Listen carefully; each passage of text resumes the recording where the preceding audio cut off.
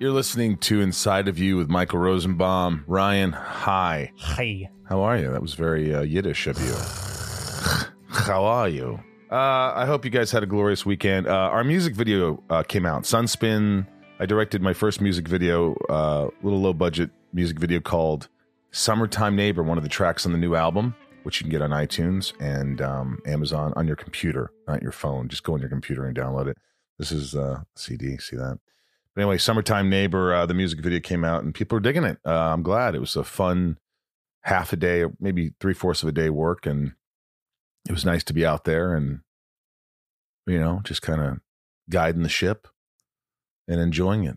So that was fun. What else? I watched this documentary on Billie Holiday, and it was a little heavy. Yeah. But you know, I mean, she died at 44 years old.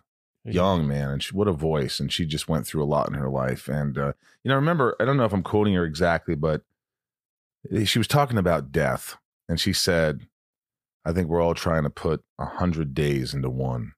And it was something like that, which really rang true for me, because I think we're trying to do, instead of just living here right now in the moment, enjoying it, we're doing 100 things. We're ahead of ourselves. We're not really enjoying this moment. Like, I'm not really enjoying my time with you right now because... Me neither. I'm kidding. What a fucking drag. What a drag, man. This fucking sucks. But, you know, it was kind of interesting. It was like, she said something like, we're trying to fit 100 days into one. And it's just like, just relax, you know. And I could be misquoting her, but it was something along those lines. And it just resonated with me. And I think that's the thing. We're always thinking ahead so much. We're always thinking about what we could do and how we could do. And sometimes, man, I don't know how many times you hear about it, when people are on their deathbed, they ask them, and it's just like, I wish I just would have been more present. I wish I would have just not worked so much. I wish I would have. And if you're hearing it from so many people, I mean, this isn't just like one or two people, but they've done studies. Then why don't we everybody just stop fucking working? Everybody just stop what you're doing right now. Go hug something. I don't know. Well, we can't do that now. Right. No, don't hug anybody. That's not what I meant. It was well, just hug something. Proverbial hug.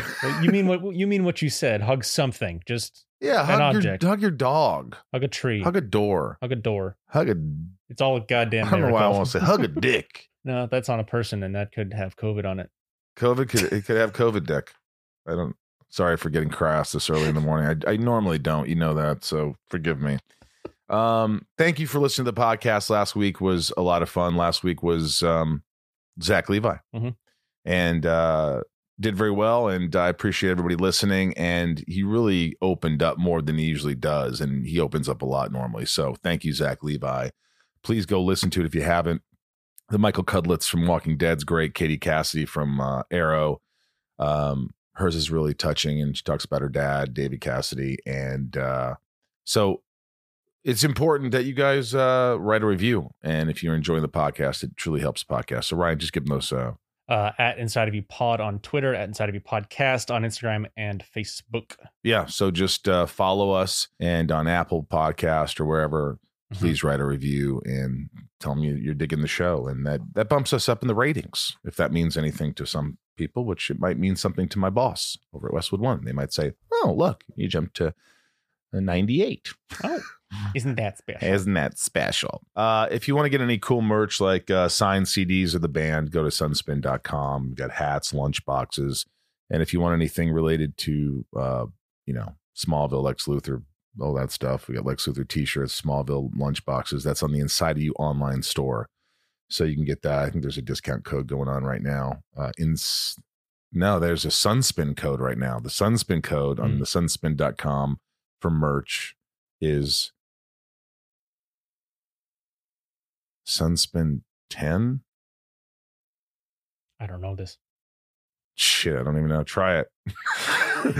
Try it. See if that shit works. I want to say thanks Ryan for working so hard, and Bryce for giving us a good podcast here. You guys are really, you put it together, and it's nice to, I don't know, it's nice to do something that you're proud of, and it's quality. I think we're giving people quality. The sound, it sounds good. It looks good on the YouTube when you edit it. The equipment's great. The equipment's great. We have a nice room here. You could write into us at hello@insideofyoupodcast.com. thanks to all my patrons out there who support the podcast. If you want to join Patreon, it's wonderful. It's a wonderful family. I'll text you right after you join. It's Patreon, patreon.com/inside of you or inside. Patreon.com/inside of you. Try inside of you or inside. Anyway, I think that's it. Why don't we get into our guest? This guest is, him from MTV and Jackass and like all these movies, but he's really started his own little empire. I got to give it to him. I mean, this guy's been through some hell and he keeps fighting and keeps coming through. And, he talks, he's pretty open about, we talked about, I believe, unless you cut it, Ryan, about loving thyself. And, you like yourself. These questions seem kind of trivial. I'm like, well, what does it really mean? I hate when people ask me that. It's a legit question. I mean, Ryan, if I said, do you like yourself? You're probably going to say, I'm okay.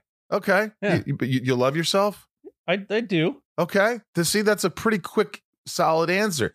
I honestly can't answer those questions as easily, but I'm working on that.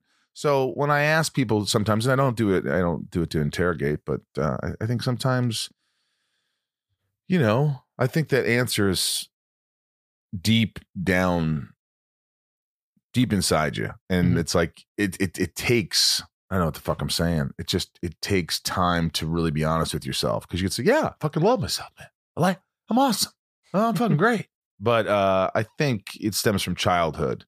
I really do think there's a certain thing where, something happens along the way and I'm not blaming, but then you're like, why don't I love myself? That's weird.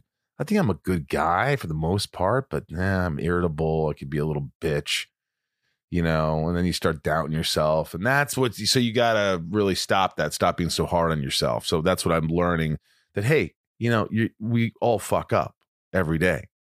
It doesn't mean you're a bad person. You make mistakes. You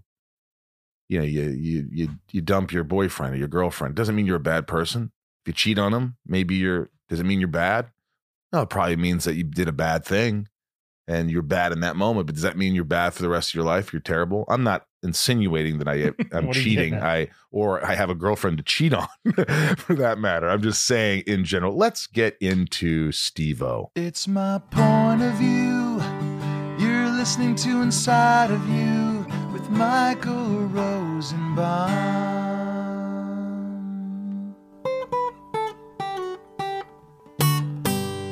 Inside of You with Michael Rosenbaum was not recorded in front of a live studio audience. What's up, dude?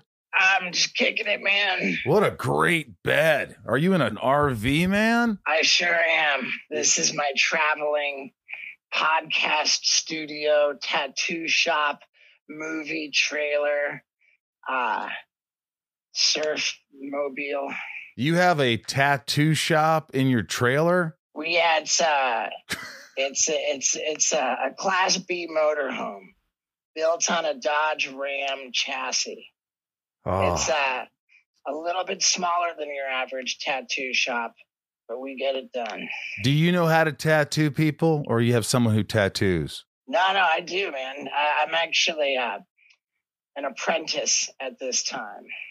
But it seems that tattoos from Steve-O are in rather high demand. Are they quality? They are surprisingly good for a tattoo from Steve-O.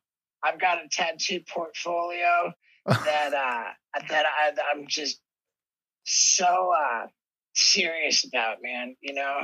I really put effort into it, and it came about. I never thought about it, like the first tattoo I ever did was, I think, 2006.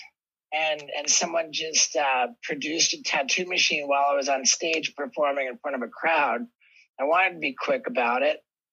I never wiped away the ink. I was just tattooing in this big mess of black ink. And I was tattooing my name. When I finished and wiped away the ink, I had misspelled my own name. It said Steve-O. And it was just an awful experience overall. And over the years, when presented with a tattoo machine, I'd be like, yeah, sure. But then a year and a half ago, I decided, what if I really tried? What if I took on, somewhat ambitious designs and did my absolute best? And I was surprised by the results. So now I got a whole apprenticeship. I believe I've just sold a television show called Steve-O's Bad News Tattoos. You believe you sold a show. You're not sure yet? We've sold the, it's not a pilot. I think they don't make pilots anymore as much because when the pilot's shot, they can't really air it because it sticks out like a sore thumb as not part of the series. Right. So they sort of scale it back, and I understand that we've been granted $75,000 to make a proper presentation of what the show would look like. Right. Now, see, I think about things like art, and that's one thing I run from. Like I'm not a good artist. I can barely make a 3D L, or how you make it look 3D. And I couldn't even imagine that. So were you like, were you always drawing cool shit and designs? I think it's a misconception that tattooing is a function of drawing. It's really much more a function of tracing. You'll trace onto carbon paper for what's called the stencil, and then you'll trace over that with the needle. I mean, sure, when you get into shading and stuff, there's a level of art to it, but you don't have to actually draw the thing. You trace it. But I'm colorblind too. Good. So yeah, I mean, hey, maybe it's not for you, and it's a lot of work, man. There's no question about it. But there's a level of satisfaction that comes with being surprised by the fact that you did a better job than you thought you could. Well, kudos, that's what got man. Me into it. Well, kudos. I look at your life and all this shit, and everybody knows you, and you're world famous. You got 5 million people on YouTube watching your channel, and you do these kind of sit down, talk about your life and moments and intercut videos, and it's really cool. I just watched the surfing one about how you had his wrong name, and everybody was fucking up the dude's name that surfed this giant wave. But you posted it, and unfortunately, you were called the asshole. 22 million people, I guess, tweeted the wrong person. You fucked his name up, so they gave. Well, right, yeah. I saw a clip that a buddy of mine had posted. It was this guy surfing like an 80-foot wave, and there was, they were saying it was the biggest wave ever ridden, and I thought, right on, and I posted it too, giving credit to what turned out to be the wrong surfer. And, a bunch of people had posted this clip crediting the wrong surfer, but I was the guy whose post got 22 million views. Jesus. So that was the headline. Steve-O posts big wave surf, wrong surfer. Credits wrong guy. What's your dog's name there? This is Wendy. Wendy. I found her in the streets of Peru. You really look like a hoe, Wendy. Your legs propped up there. Get your act together. Yeah, this dog is a bit of a celebrity in her own right. I found her in the streets of Peru, and this is bittersweet, but the video that I made and posted of finding this dog in the streets of Peru is the most viewed piece of content that I've ever posted online. It got over 100 million views, the video of me finding this dog. And as wonderful as it is, it's heartwarming, and this dog is my companion. But for fuck's sake, the lengths I've gone to try to get attention. And it's the finding that dog video that was a hit. Unfortunately, it was the wrong dog. Yeah, it stings that was the most attention I ever got. But what can you do? Well, I think that's kind of cool. Think about it, man. It's like something. It's like affectionate. It's empathetic. Yeah. It's like what people really like. So it's like a side of you maybe that they weren't used to or accustomed to. True. I'll give you that. So, yeah, definitely. I've been through, walked through entire days with this dog, and every single person that stopped for a photo knew her by name. It's crazy, man. That's all. I look at all this shit, man, and I look at your life and I'm like, here's a guy, your dad was corporate, right? He was kind of a corporate guy. And you go to clown school. You went to Barnum and Bailey for like circus school, which, I mean, were you doing shit at a young age? Your dad's in a suit and tie and you're like jumping off cliffs and, I mean, a little bit. Sure. I mean, I heard a story about me as a toddler, not even walking, I don't think. And they said that I was like climbing out of a window on some like 15th story, apartment or something. Yeah, I was definitely acting like an asshole from a very early age. And my overdeveloped need for attention was prominent, out of the gate. So I've always been an attention whore. And, at whatever age, there was always just something that I was acting out with. Did you feel like it was, cause with me, I can relate. I always wanted to make my father laugh. I always wanted him to like accept me. I always wanted, and my dad was very corporate work, 6 to 5 or 6 every night. And, I think I was sort of like my mom in a way where I was kind of all over the place, short attention span, didn't know what the hell I was doing, wasn't good in school, started, acting and things like that. And just, I think he just kind of looked at me like, fuck this son. I guess the next son's going to be better. And, my other brother was smarter and they got along better. In fact, my mom once I remember saying, "Oh, Mark," to my dad, "I know Eric's your favorite. We all know Eric's your favorite," in front of me. And I'm like, Jesus Christ. I mean, I knew it, but to hear my mother say it. So what I'm saying is I always was like, it wasn't enough. And I felt like I was always trying to get attention from other people, from whatever, because I didn't get that attention with my dad. Do you think that there was part of that? Is Eric an older brother? Eric is my younger brother. He's the smarter one. Yeah, he's like 6 years younger. So I think that, to me, is an indication that neither of your parents are alcoholic. Is that right? That's actually, my mom was sort of a pill popper a little bit. My dad really never drank, but he was extremely strict, even though he did a bunch of shit which I didn't know. I mean, if you would have been in prison, like my dad, if it was you, because I remember I got my ear pierced by the next door neighbor, and I looked at him with my opposite ear, and I go, "Hey, what would you think if I ever got my ear pierced?" He goes, "You'd go to a halfway house is what you do." I go, "Oh, see, well, I'm going to be at Nate's next door for the next week till this heals." You know what I mean? So Sure. So was your father like that? Was he strict? Did you feel like you needed to act out or? Well, yeah, I mean, my whole family dynamic is it really explains everything. Take it, the sort of one piece at a time. Yes, my dad was strict and he was a corporate executive, but his job involved a great deal of travel. So he was almost not there more than he was there.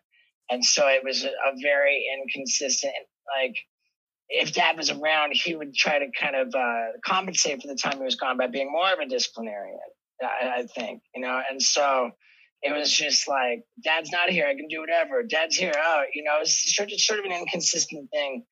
And as far as the family dynamic goes, my dad was actually sort of the black sheep of his family for choosing a career in business.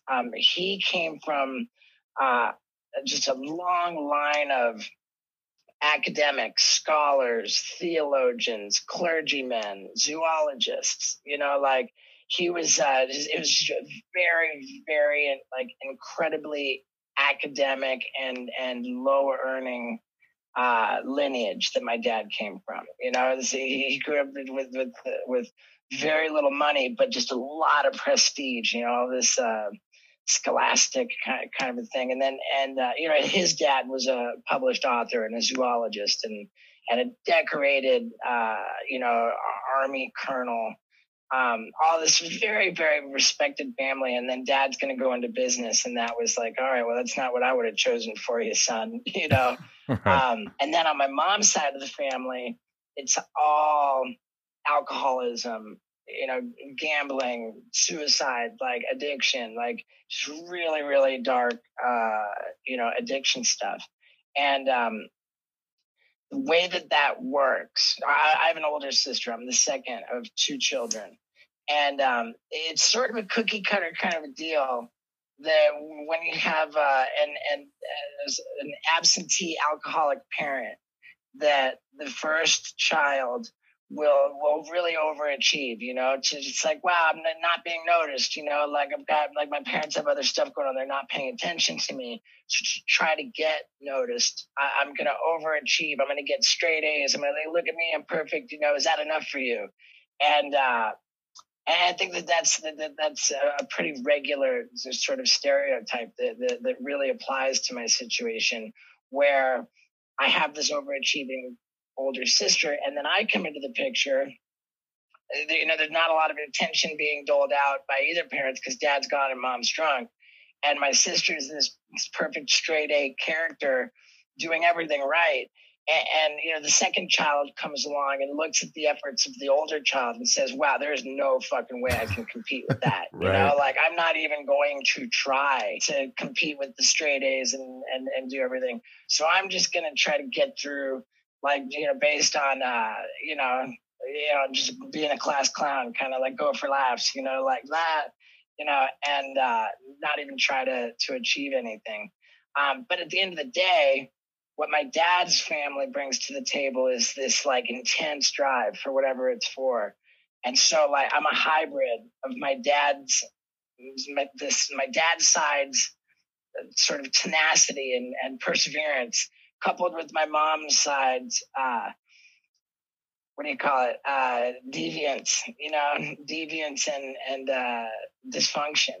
And so I'm like just this hyper perseverant fucking, like deviant with, a really overdeveloped need for attention. And I think that when you look at it that way, it makes sense how it turned out the way it did. Yeah. I read something where it was years later. Cause your mom was sick. She had an aneurysm or something. And your dad was, you guys were talking outside, and this was like 2003. And he was, that was actually in 1998. My mom died in 2003.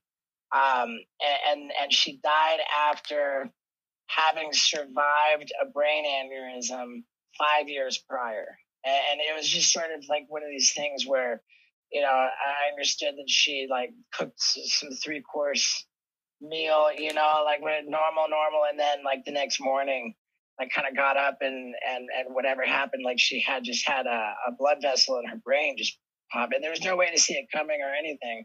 And it was just a super, get her to the hot, and most people don't survive these subarachnoid brain hemorrhages. And mom did survive it, but was left really physically and mentally disabled. And whatever, in the, she had brain surgery, all this, and the family came from, dad, I think, flew over from England, and my sister and I were in Albuquerque, New Mexico. We all met in Florida, and it was just this kind of crisis management situation. And we left at the hospital just for a meal.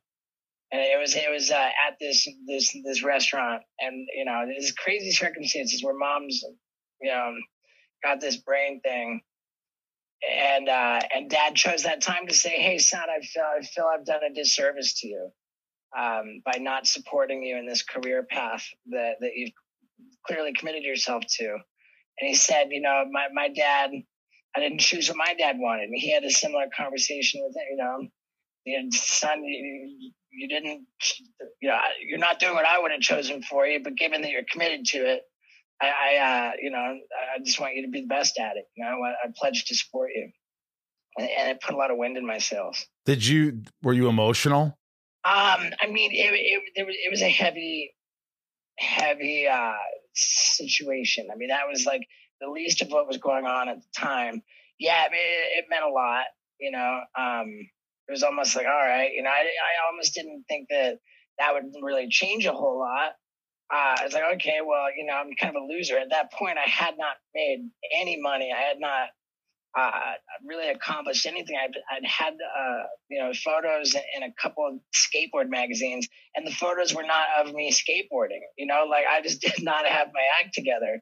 And So it's a big credit to my dad that he, didn't jump on the bandwagon after I had some success. Like I'd really love to say that I don't feel that having a great relationship with my father is because I'm successful, but rather I think that, I've been able to achieve some success because I have a great relationship with my father. And that's a really major distinction that does make me feel emotional. My dad's support's been a big deal. Inside of You is brought to you by Nutrafol. Nutrafol is the #1 dermatologist recommended hair growth supplement, with over 1 million people seeing thicker, stronger, faster growing hair with less shedding. And look, hair thinning impacts a lot of us, myself included. In fact, over half of us will experience hair thinning at some point in our lives. It's not only common, it's normal. Join over 1 million people who are doing something about it with Nutrafol. Nutrafol helps support hair growth from within by targeting possible key root causes of thinning: stress, hormones, environment, nutrition, lifestyle, and even metabolism. Does the craziness of everyday life leave you stressed and shedding? Since having kids, have you started seeing a little more of your scalp? Has menopause impacted your hormones and your hairline? When it comes to thinning hair, there are many possible root causes at play, and Nutrafol helps address them through a multi-targeted, whole-body approach.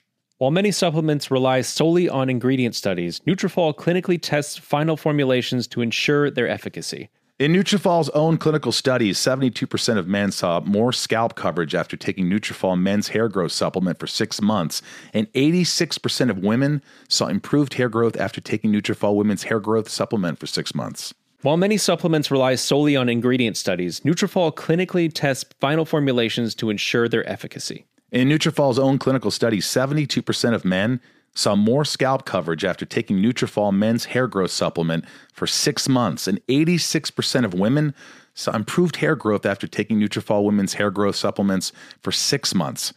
Take their hair wellness quiz at Nutrafol.com for a personalized hair health plan based on your specific possible root causes. With Nutrafol, getting help building a hair growth routine is simple. Purchase online, no prescription or doctor's visits required, free shipping and automated deliveries ensure you'll never miss a day. You could see results in 3 to 6 months. Take the first step to help you see visibly thicker, healthier hair. For a limited time, Nutrafol is offering our listeners $10 off your first month subscription and free shipping when you go to Nutrafol.com and enter promo code INSIDE. Find out why 4,500 professionals and stylists recommend Nutrafol for healthier hair. Nutrafol.com, spelled Nutrafol.com, promo code INSIDE. That's Nutrafol.com, promo code INSIDE. This show is sponsored by BetterHelp. I don't know how many times I have to talk about this, but it's so important. If you're sitting there right now and you're stressed or you're anxious or you have a lot on your mind and you just bottle it up and you don't know what to do, it's going to come out, and it's not going to come out in great ways all the time.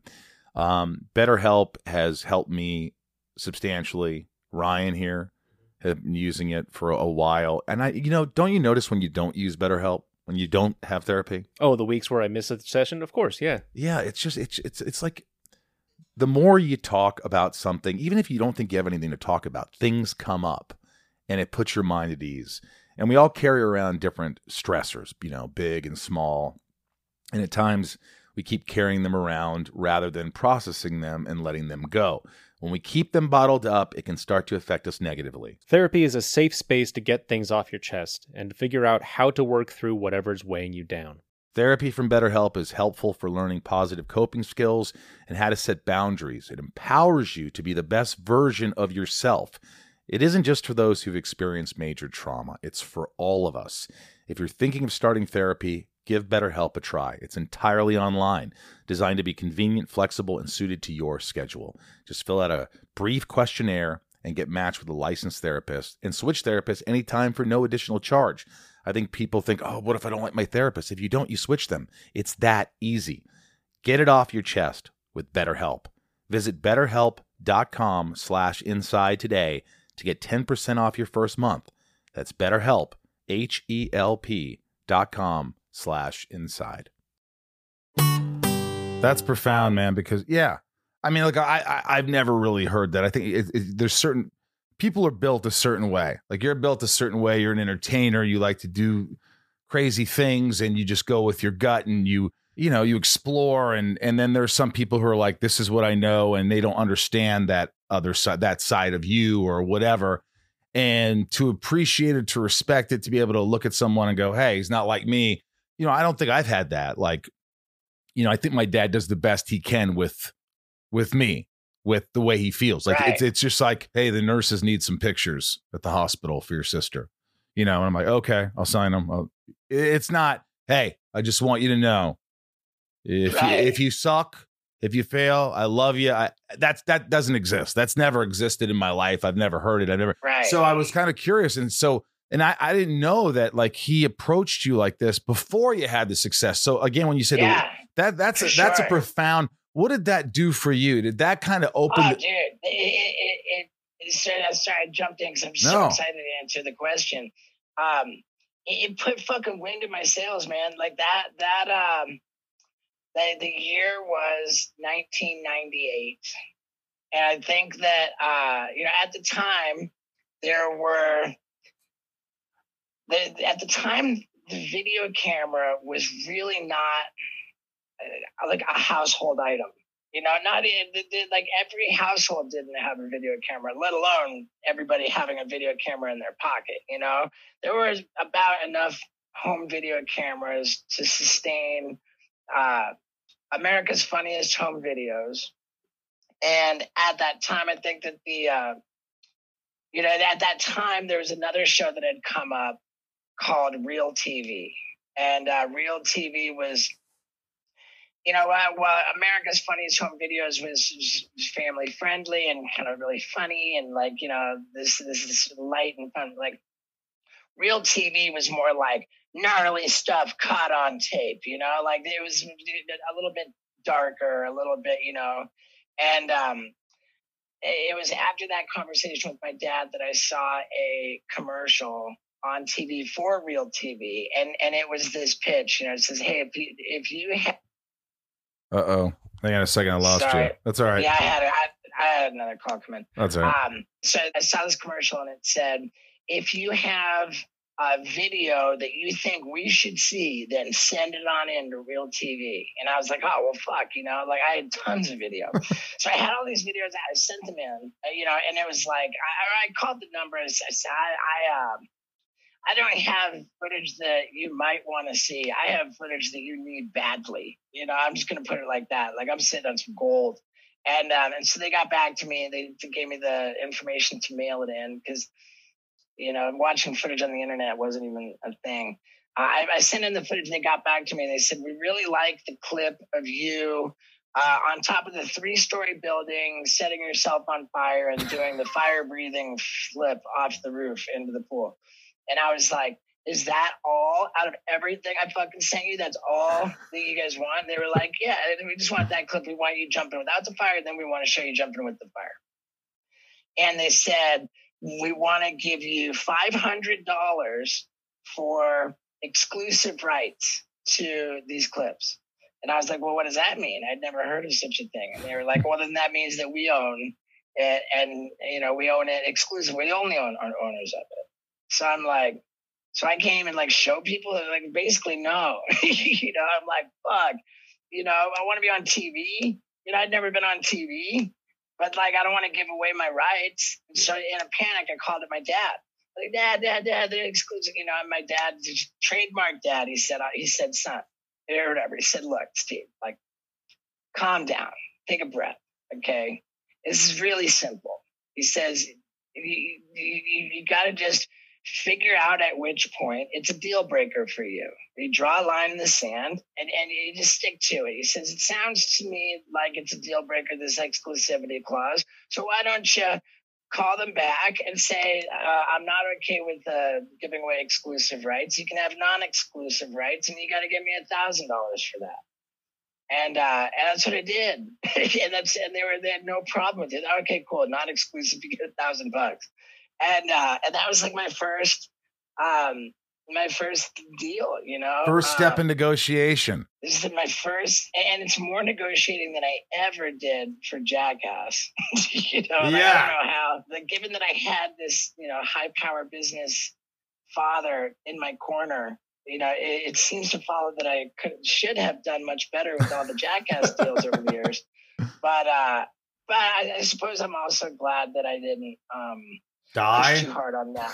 Well, didn't die and didn't push too hard to where like it would have soured the relationship, you know, because everything worked out well in the end. Right. So from there, it's sort of like, you know, that video where when you saw it on TV, you're like, oh, fuck. Was it just like that feeling of like, look at this? It was much more anticlimactic because I thought that being on TV was going to really change something or other, you know, like, and it was just that fucking thing came and went. Not one person ever mentioned that they saw it. There was, you know, there's a very different experience having that one clip come out on real TV compared to when I had my first like real bit on Jackass, which was the swallowing the goldfish and barfing it up into a fishbowl. Right. That one, I had one thing on the first episode of Jackass, but you could barely recognize me, and it wasn't like a really notable bit. It was the second episode of Jackass where I had the goldfish trick, and I did, dude. There was an audience for Jackass right away, and like the next day, like 24 hours, like within 24 hours of that goldfish bit playing for the first time, I noticed that my life was different. You know, like I could, like I heard about it like all over the place, and it was crazy, and I think that when it was maybe 1 week after that. I got a call from the executive producer guy, and he said, all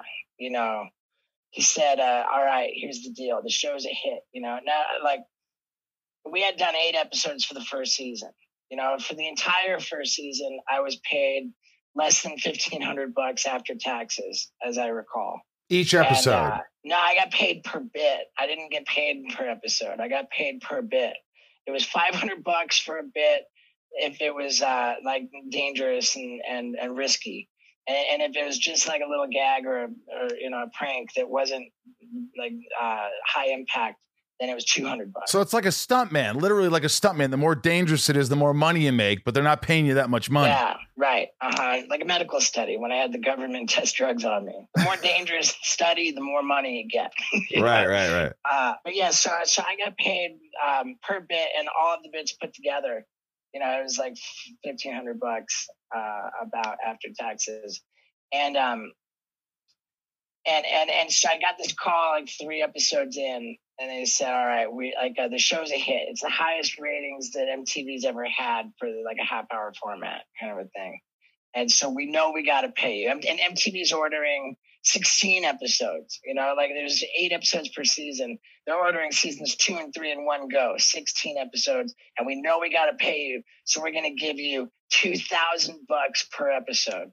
And I remember thinking, 16 times 2,000, that's $32,000. I'm fucking rich. Like, I mean, I was just like so removed from it, you know, like I just didn't ever even, you know, and I don't know, man. Like, I think that like as I grew up and the house got bigger because Dad was increasingly successful, you know, like I was really self-conscious about my privileged upbringing, you know, like the big house. I was embarrassed to have kids from school like come over and see that I lived in this big house, you know, like I was kind of ashamed of my parents' wealth, and you know, and as a result, I was just I never really found myself, you know, motivated by wealth, like, you know, and I just needed very little to get by. And so you had $32,000, like, holy shit, man, I'm rich. Like, and you didn't negotiate. I didn't negotiate at all. No, not whatsoever. And, I remember we started filming, I got paid half, towards the beginning. And $32,000 after taxes came to like $20,000. and I got half of that. So I received a check for $10,000. And when I found out that I was going to receive a check for $10,000, I called up the director, Jeff Tremaine, and I said, yo, dude, I'm about to get a check for $10,000, and that shit isn't even going to be cleared. I'm going to put it in the bank, and before it even clears into the account, I am going to be fucking in my car driving out to California. I was in Florida at the time. And I'm going to drive fucking, I'm fucking driving out to LA. I'm moving out to LA to fucking ride this wave.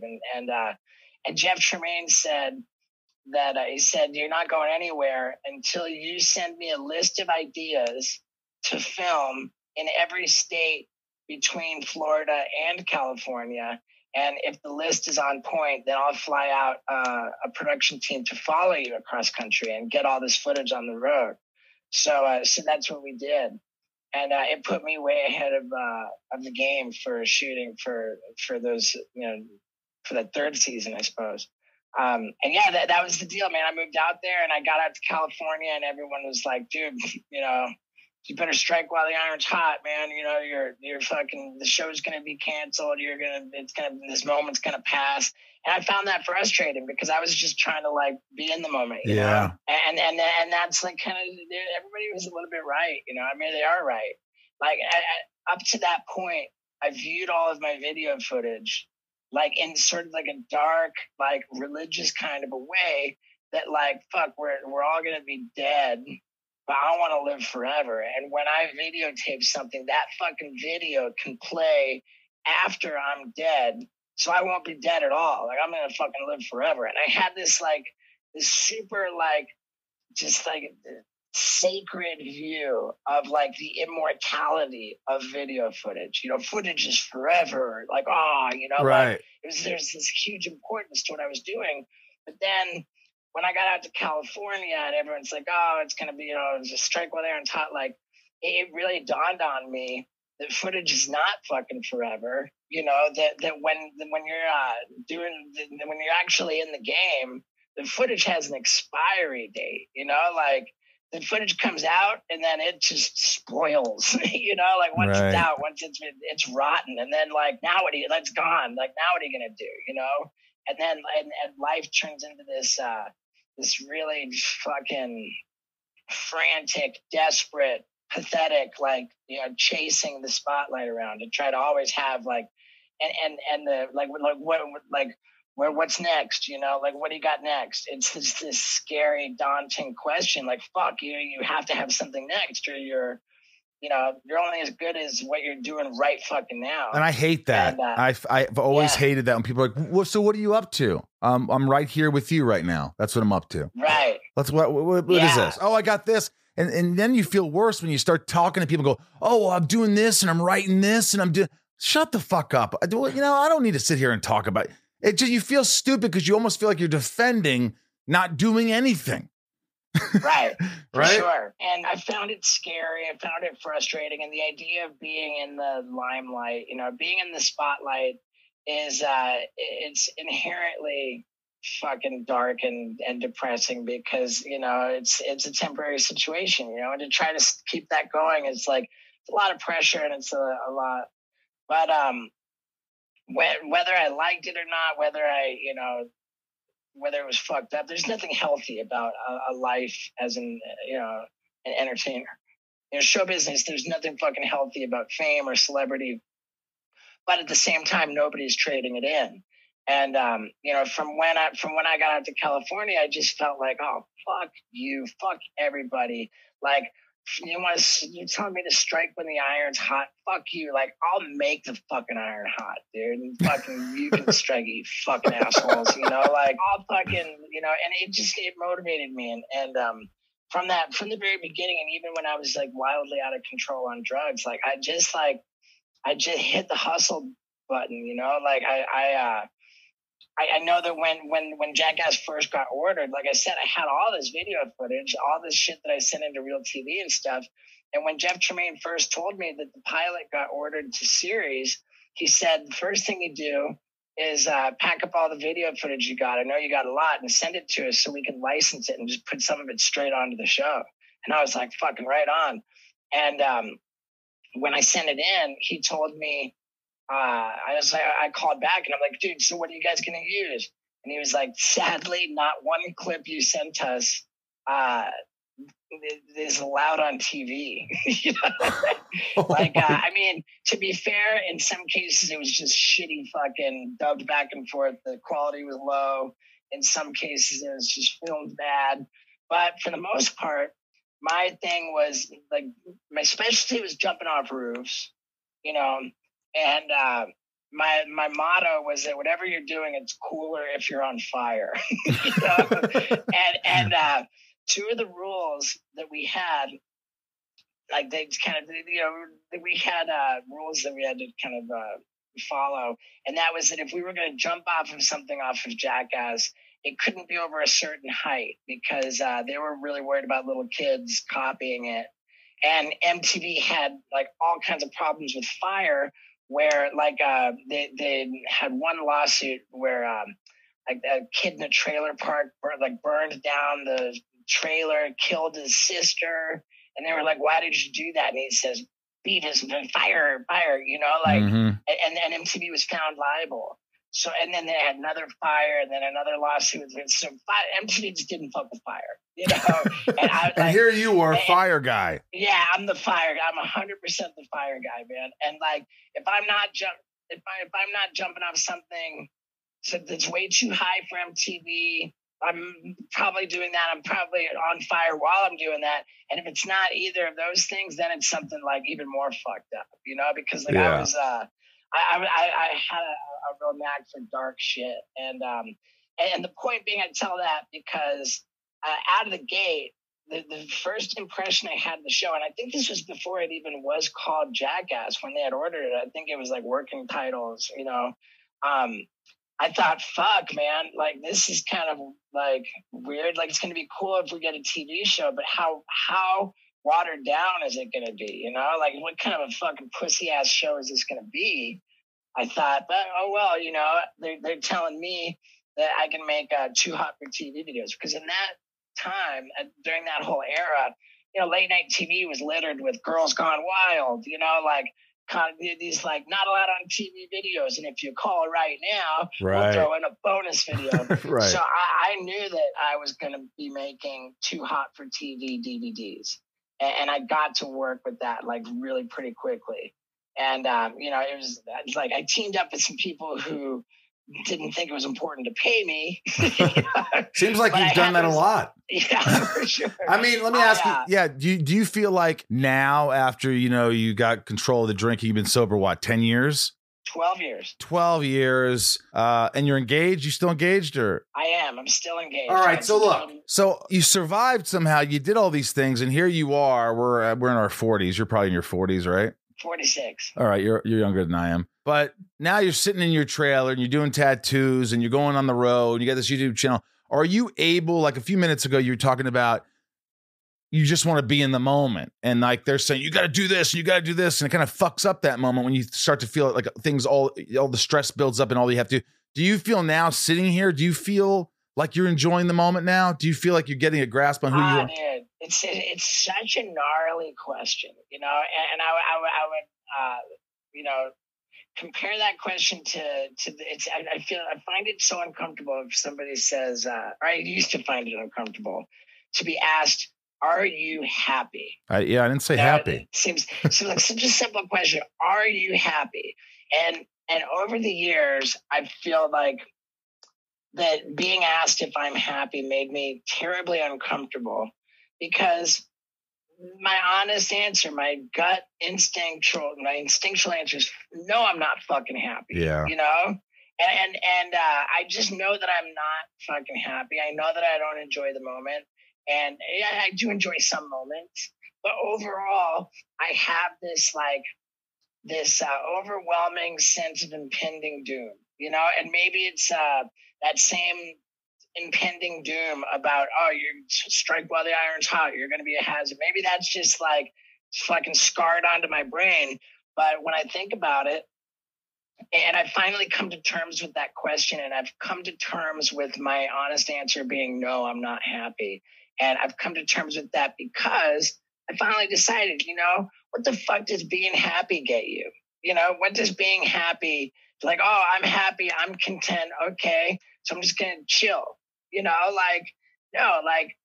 I think that I have a sense of impending doom, some feeling that everything is not fucking okay, that it's not going to be fucking okay, and that I better frantically hustle to try to work to make things okay.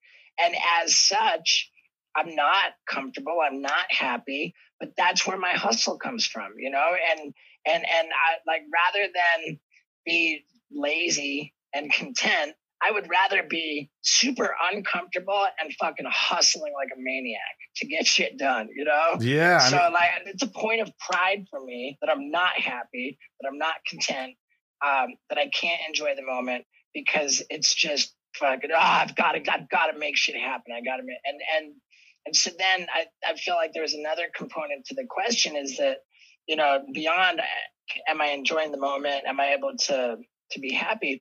But like, have I gotten, having done like pretty bad business over the years, I was never motivated by money. I'm just an attention whore. I didn't do very well business wise. Every attempt at investing money has just completely gone sideways on me. And, but at this point where I'm at now, and as a result of being sober, able to focus myself and not waste time making bad decisions, but really just kind of apply myself deliberately in productive ways. Like I'm finally kind of getting better at the business side of things, I've put together, like with my attention whoring, I've been able to put together a substantial following on social media. And, I really care. I care so much about the quality of the content that I put out. And I think that has built a level of goodwill with my audience. They know that if I post something that like they can click play and that it's generally, they can count on it being a good video, that kind of thing. And with that following, it doesn't mean that you're doing well, like to have a big social media following, it is like sort of like, having a storefront with lots of traffic coming through, but that doesn't really accomplish much if there's nothing on the shelves that you have for sale, like it's like the social media is an engine, and you need that if that engine's not attached to anything, then nothing's really happening. Inside of You is brought to you by Factor. I love Factor meals, Ryan. Do you know this? Yes. Why do you know this? Because I've seen them in your fridge and you've offered me some. And you've had them. And I've had them. And you love them. I do. Because I asked you every time. Mm-hmm. Look, I spent an enormous amount of money using delivery services for food or going grocery shopping and never eating the food that I buy or too many leftovers. And it's just, I waste so much money. And, Factor Meals has really changed my life in a lot of ways because they have so many different meals, like 35 different meals, more than 60 add-ons to choose from every week. And it takes just 2 minutes. So it doesn't matter how busy you are. It's 2 minutes to cook this stuff. You always have time to enjoy nutritious, great tasting meals. And that's what Factor does. I just can't get over all the things they have, like filet mignon, shrimp, blackened salmon, their breakfast items, everything, dessert. It's perfect for my lifestyle. And I think it's perfect for a lot of lifestyles. Yeah, you can crush your wellness goals this May with dietitian-approved meals and ingredients that you can trust. Keep kitchen time to a minimum. Factor meals are ready in 2 minutes. No shopping, prepping, cooking, or cleaning up. Enjoy effortless support for your lifestyle. Choose from 6 menu preferences to help you manage calories, maximize protein intake, avoid meat, or simply eat well balanced. Warm, sunnier days are calling, Michael. Well, yes, they are. Fuel up for them with Factor's no prep, no mess meals. Meet your wellness goals in time for summer thanks to the menu of chef-crafted meals with options like Calorie Smart, Protein Plus, and Keto.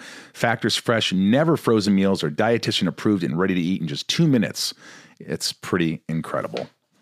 Head to factormeals.com/inside50 and use code inside50 to get 50% off your first box plus 20% off your next month. That's code inside50 at factormeals.com/inside50 to get 50% off your first box plus 20% off your next month while your subscription is active. Factor Meals. I see a lot of parallels with you and I. It's weird. It's just like, because that's the same feeling. Like I always felt really bad if somebody asked me that fucking question. And I didn't say, are you happy? I just felt like, are you in a better place?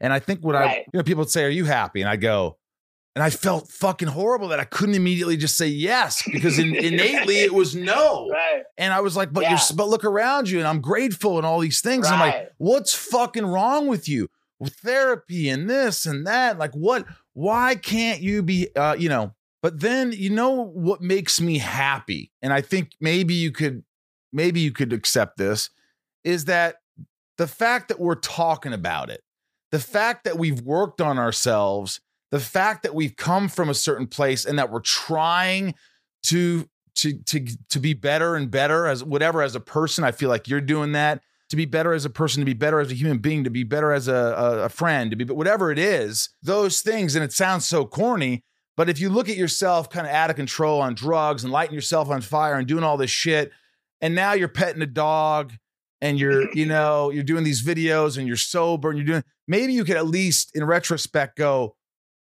well, I'm happier. I'm actually aware of what I am. And I don't want to create the impression that like I'm miserable and that I hate my life. It's No. not that.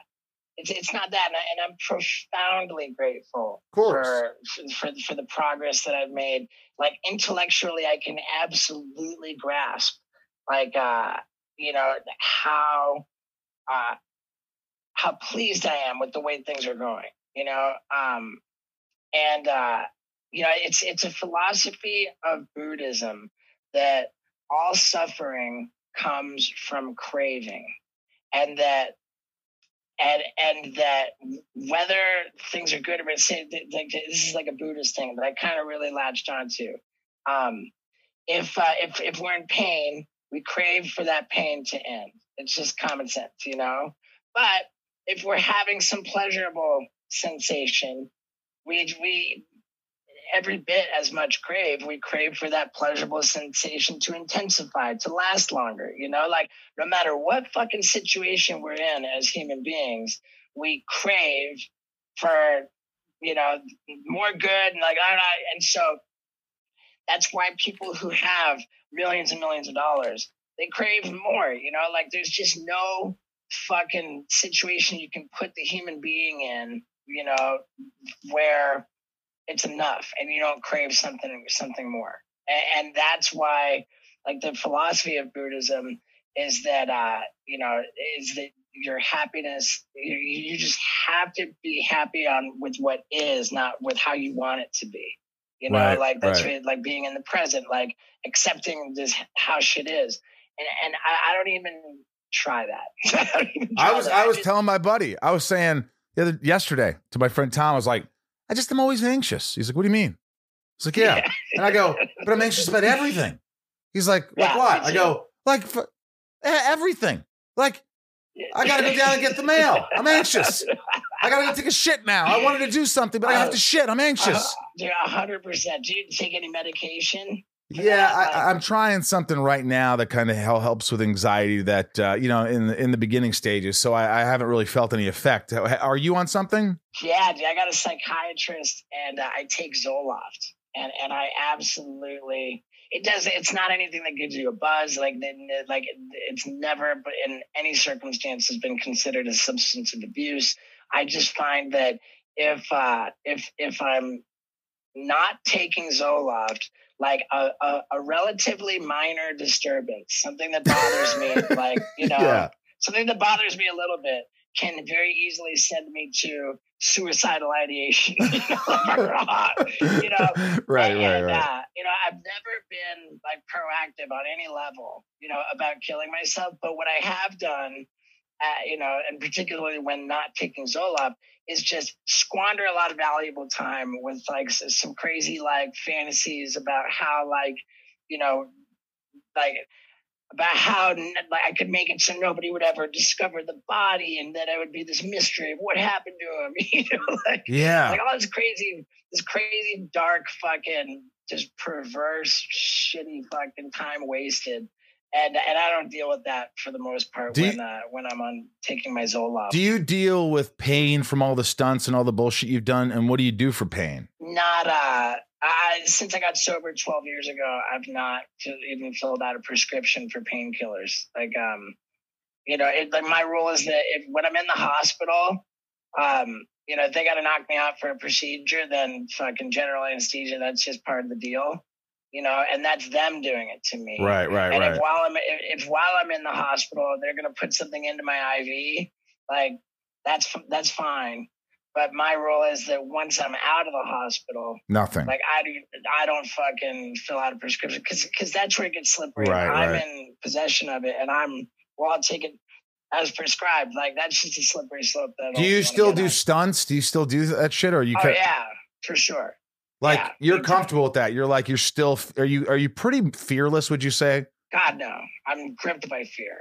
I feel pain, and those are, I think, two very crucial ingredients to the success of the projects that I've been a part of. Because if I was fearless, there'd be no trepidation. It'd just be like, Right. And that's the fear is kind of what makes it engaging, and the pain is what like. To not feel pain, would there be no reaction? All right. Hey, listen. Hey, this is called Shit Talking with Steve-O. These are from my patrons. They're just asking you rapid questions. Here it is. Brett G, can you share a paranormal experience that's scared the crap out of you?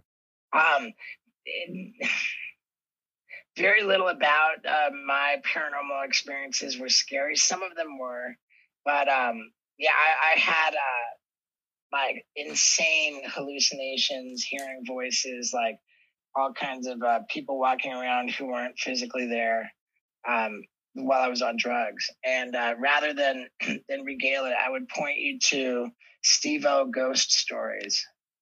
Like that's what we called it. I told it on the H3 podcast, and I don't think I could do a better job of recounting it. So all right, on YouTube, search Steve-O ghost stories. Christopher M, if time travel was possible, would you want to go into the future, or would you like to visit the past? Well, anybody would want to go to the past, I think, to improve their situation now, right? Look at Back to the Future too. Right? Hey, Steve-O, don't jump off that cliff, asshole. If you can go back, though, like, honestly, is there anything you would change? That one thing you always remember, like, fuck, are there plenty of things that you would change? I would certainly like to have gotten sober at least two years sooner. If I could. Why 2 years? Because I wouldn't want. I'd want to be very careful with the space-time continuum up until that point, and I just really mismanaged opportunities, and I got like the last 2 years of my drinking and using were really fucking destructive, humiliating, and counterproductive. So, I mean, I suppose I needed all of that humiliation and destruction in order to like be properly motivated. So I probably wouldn't want to mess with that either. Dave P, is there a specific stunt that you performed for Jackass that you look back and regret? For Jackass, it's all the regrets are all about not digging deeper. You know, there were just certain things that I didn't go for, and so the footage didn't make it anywhere. You know, like there's nothing I regret doing. It's we regret what we haven't done. It's better to regret what you have done than what you haven't done, and that's true in my case. I like it. Maddie asks, what stunt did you end up not doing but wish you would have? There's so many of them. All right. The one that comes to mind is trying to unicycle over a balance beam over hot coals in India. I just couldn't fucking commit to it, man. And it was such a magnificent set, and I just fucking, they set it up for nothing. Were they pissed? No, yeah, I mean, it's not like that. Like, I was pissed. Like, nobody could possibly have been more disappointed in me than I was. And then on the subsequent movie, we did the Fire Gauntlet as a redemption, and it just wasn't nearly as cool. Were you ever fucked up on a lot of stunts? Yeah, on my own time for my Too Hot for TV DVD series. That was and all those are fucking streaming at stevo.com too. If you go to the bottom, Stevo TV. Dude, but it was a much darker operation when I was shooting on my own time. Like, then it was like, like, if we were too fucked up filming for Jackass, then it would be a little bit like the end of Boogie Nights, where he's like, "I'm cock hard, I'm ready to fuck," and he's all tweaked out on meth. And Burt Reynolds says, like, "Look, man, I can't have you on camera like this. You're a fucking mess." Like, right. There's a little bit like Jackass is a little bit more like that. That makes our director Jeff Tremaine a bit like that Burt Reynolds. Like, right. It's not the spirit of in Jackass. You see us like over the years, like, hungover, even acknowledging being hungover.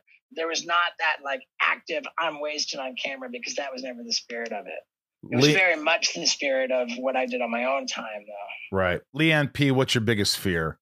I mean, it's like, I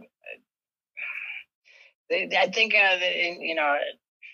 fear, I've heard fear defined as, being either not getting what you want or losing what you have is the basis of all fear, I think. And, like, not getting what you want. I want to be loved. I want to be important, like, and the idea of not getting that, or like losing everything. Like, of course, like, I've worked so hard to save what I have. Like, I'm afraid of losing it. So I think fear is pretty basic in that sense. Alyssa C., final question. What is the one thing you couldn't imagine living without besides Wendy? Oh my God. If fucking anything happened to Wendy, I would. And she comes from the streets, so I give her like so much freedom. I just let her roam around. I'm gonna do that right now. And it's just panic inducing when I'm walking around looking for her and I can't find her, but at the same time I have to give her freedom. Yeah. Well, but if it's something I can't live without, I would kind of just say I'd say my team. I've got my guy Scott Randolph is like my right hand in everything that I do with production and merchandising. And then I've got my other guy, Paul Brisky, who's my editor. And I'd be fucked without both those guys. Those guys are my secret weapons. That's awesome. And then I have another secret weapon who's a guy named Guy Hickey, who lives in Australia. And this kid, Guy Hickey's just badass. Like, I met him as a fan, like, probably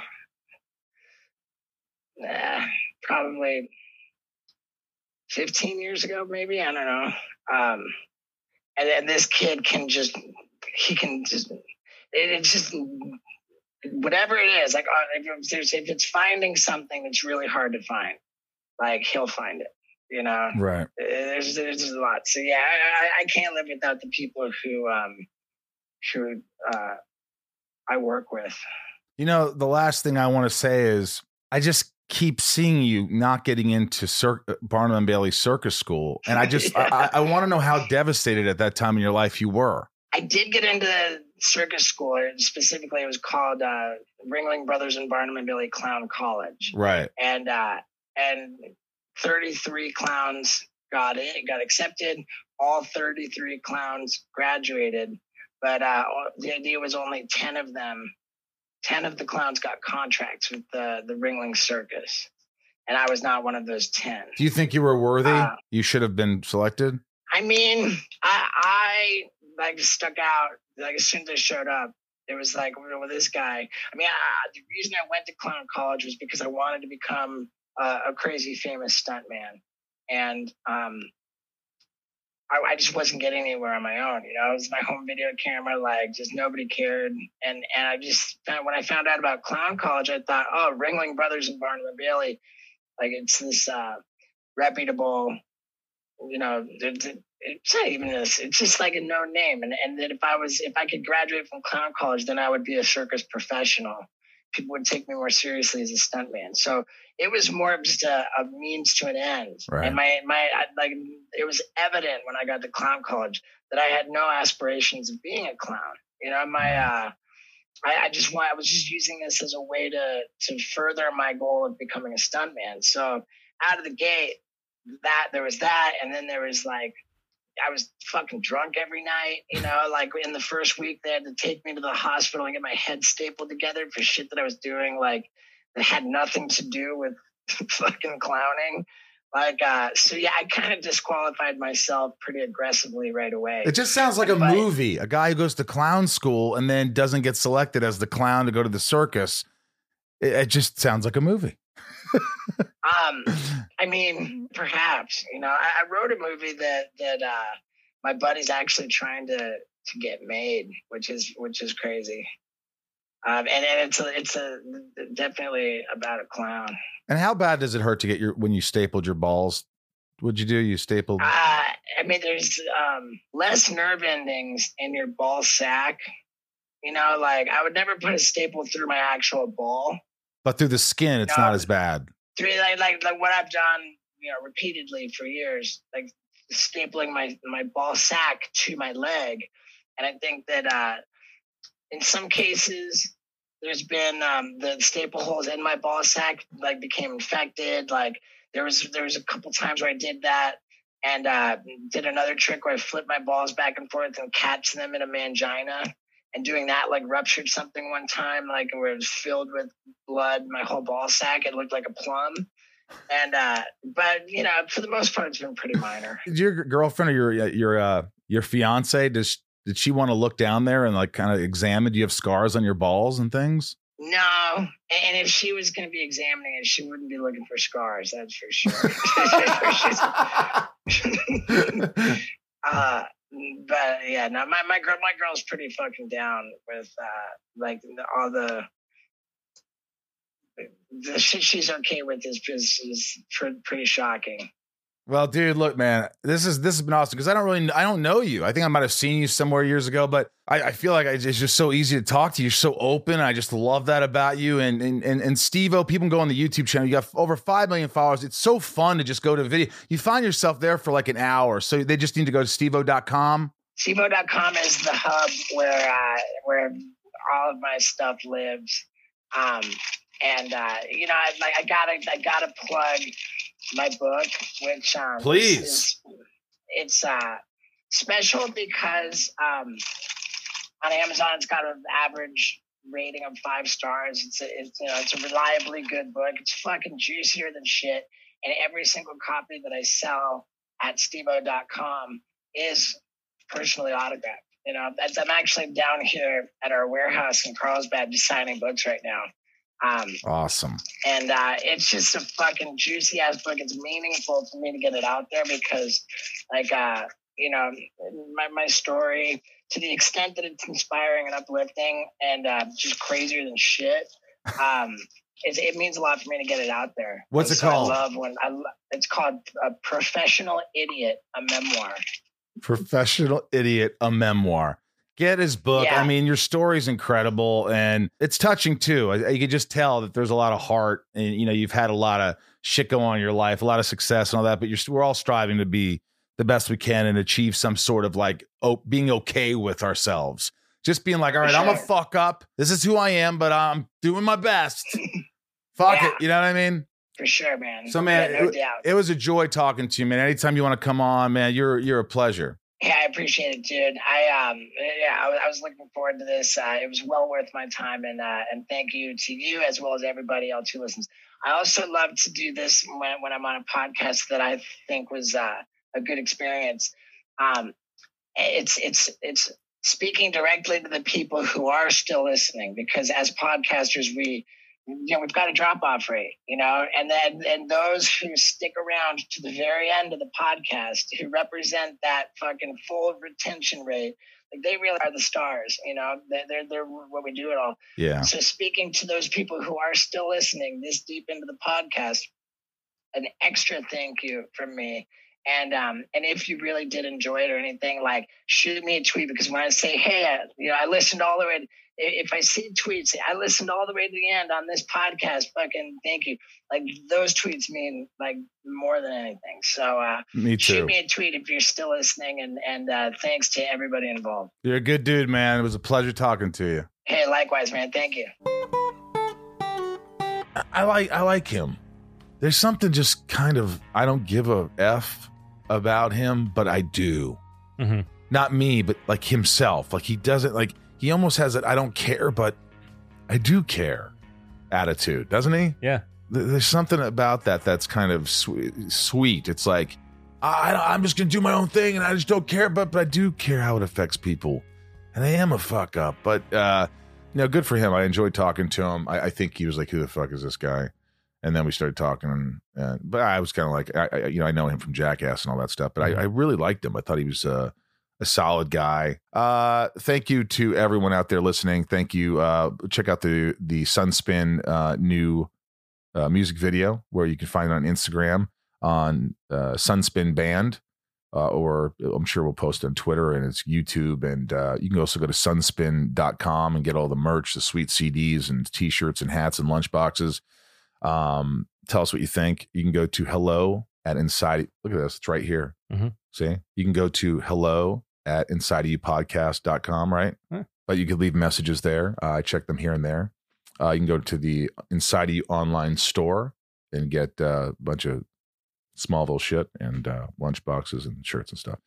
That's that. Please write a review if you love the show. To all my patrons out there, here's looking at you. I appreciate all your love and your devotion to the podcast. I got these new shirts for the top tier patrons, and it's like a 1 year sort of like bomb squad, BAUM, Rosenbaum squad, right? Got it. Here's a patron shout out: Nancy D, Mary B, Leah S, Trisha F, Sarah V. They're all right here. Look at this. Little Lisa, Yukiko, Jill E, Brian H, Lauren G, Nico P, Robin S, Jerry W, Robert I, Jason W, Stephen J, Kristen. Okay. You're on top of it. Amelia. Oh. Good Lord. Allison L, Jess J, Lucas M, Raj, C, Joshua, D, Emily, F, S, shit, CJ, P, Samantha, N, M, good close, Jennifer N, Jackie That's what it P, was. Stacy L, Carly H, Jen S, Jamal F, Janelle B, Carrie B, Tabitha 272, not to be confused with Tabitha 273, Ashley, Ryan, Kimberly E, Mike E, Marissa and L Don Supremo, that's Dan, Jack S, good old Slater, Ramira, Beth B, Santiago M, Sarah F, Chad W, Leanne P, Ray A, Maya P, Maisha, Maddie S, Kendrick F, Ashley F, Shannon D, Matt W, Belinda N, Kevin V, James R, Chris H, Osborne, Amy C. We got Dave H, Samantha S, Spider-Man, Chase, Sheila G, Ray H, Alyssa C, Tabitha T, Misha N. Well, let's go a new one. So if I ask you, Tom C, N, Tom N, Henry S, Tom N, Henry S. Remember those the next time. Mm-hmm. Liliana A, Michelle K. Well, not Michelle. Hannah B, Michael S. I could do Tracy Morgan, Talia, Luke H, John S. I don't really do him. Andrew, for a second I did. Did you see his thing on the Golden Globes? No, was it bad? No, he announced I think it was Best Animated, and the winner was Soul, but he read the card as Soul. Go Sow. People dying. It's great. If I did that, I would get just hounded. Like, this guy's an idiot. You're an idiot. But him, everybody just thinks it's funny. It was on brand. I don't know. It's on brand. He Sow. didn't mean to do it. He didn't mean to do it? No. Yeah, of course he didn't mean to do it. Talia M, Mike S, Luke H, John S, Andrew T, Claire M, Liz J, Laura L, Chad B, Rachel E, or Rochelle. I think it's Rochelle, but it's Rachel because there's no E at the end of it. So it's Rachel. I'm right. Nathan E, Brandel D, Taylor K, Neil A, Marion E, Meg K, Janelle P, Dan P, Jennifer J, Wayne M, Ojeda. When I say Ojeda, you say Ojeda. Lorraine G. Guys, thank you so much for being here with us today with Ryan and myself. I really appreciate you, and you take the time to listen to the podcast every week. So spread the word, email your friends, get them to listen, write a review, do all that shit. Thank you for allowing me to be inside each and every one of you from Ryan and myself here in the Hollywood Hills. Lifestyles of the rich and famous. It's lifestyles of the rich Michael and famous. Rosenbaum's hat. It's lifestyles of the less rich and the not as famous. That's what it is. And there'll be people who write and go, Michael, don't do that to yourself. You're famous. You're rich. I'm like, well, rich, believe me. I know rich. I know folks that are rich. Rich is when you don't have to worry about anything. Yeah. Wealthy is like old money. Like, yes, would you like to drive the rules this evening, Mom? Yeah. Mom. Yeah. All right. Wave at the camera, Ryan. Okay, bye. All right, we love you.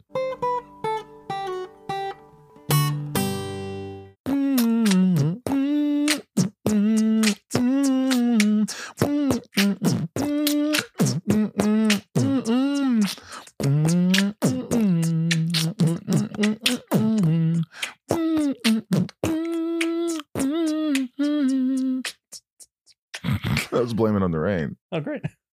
Welcome to Talkville, the ultimate Smallville rewatch podcast. Guest star Sarah Carter as Alicia Baker. Although I didn't really work with her a lot.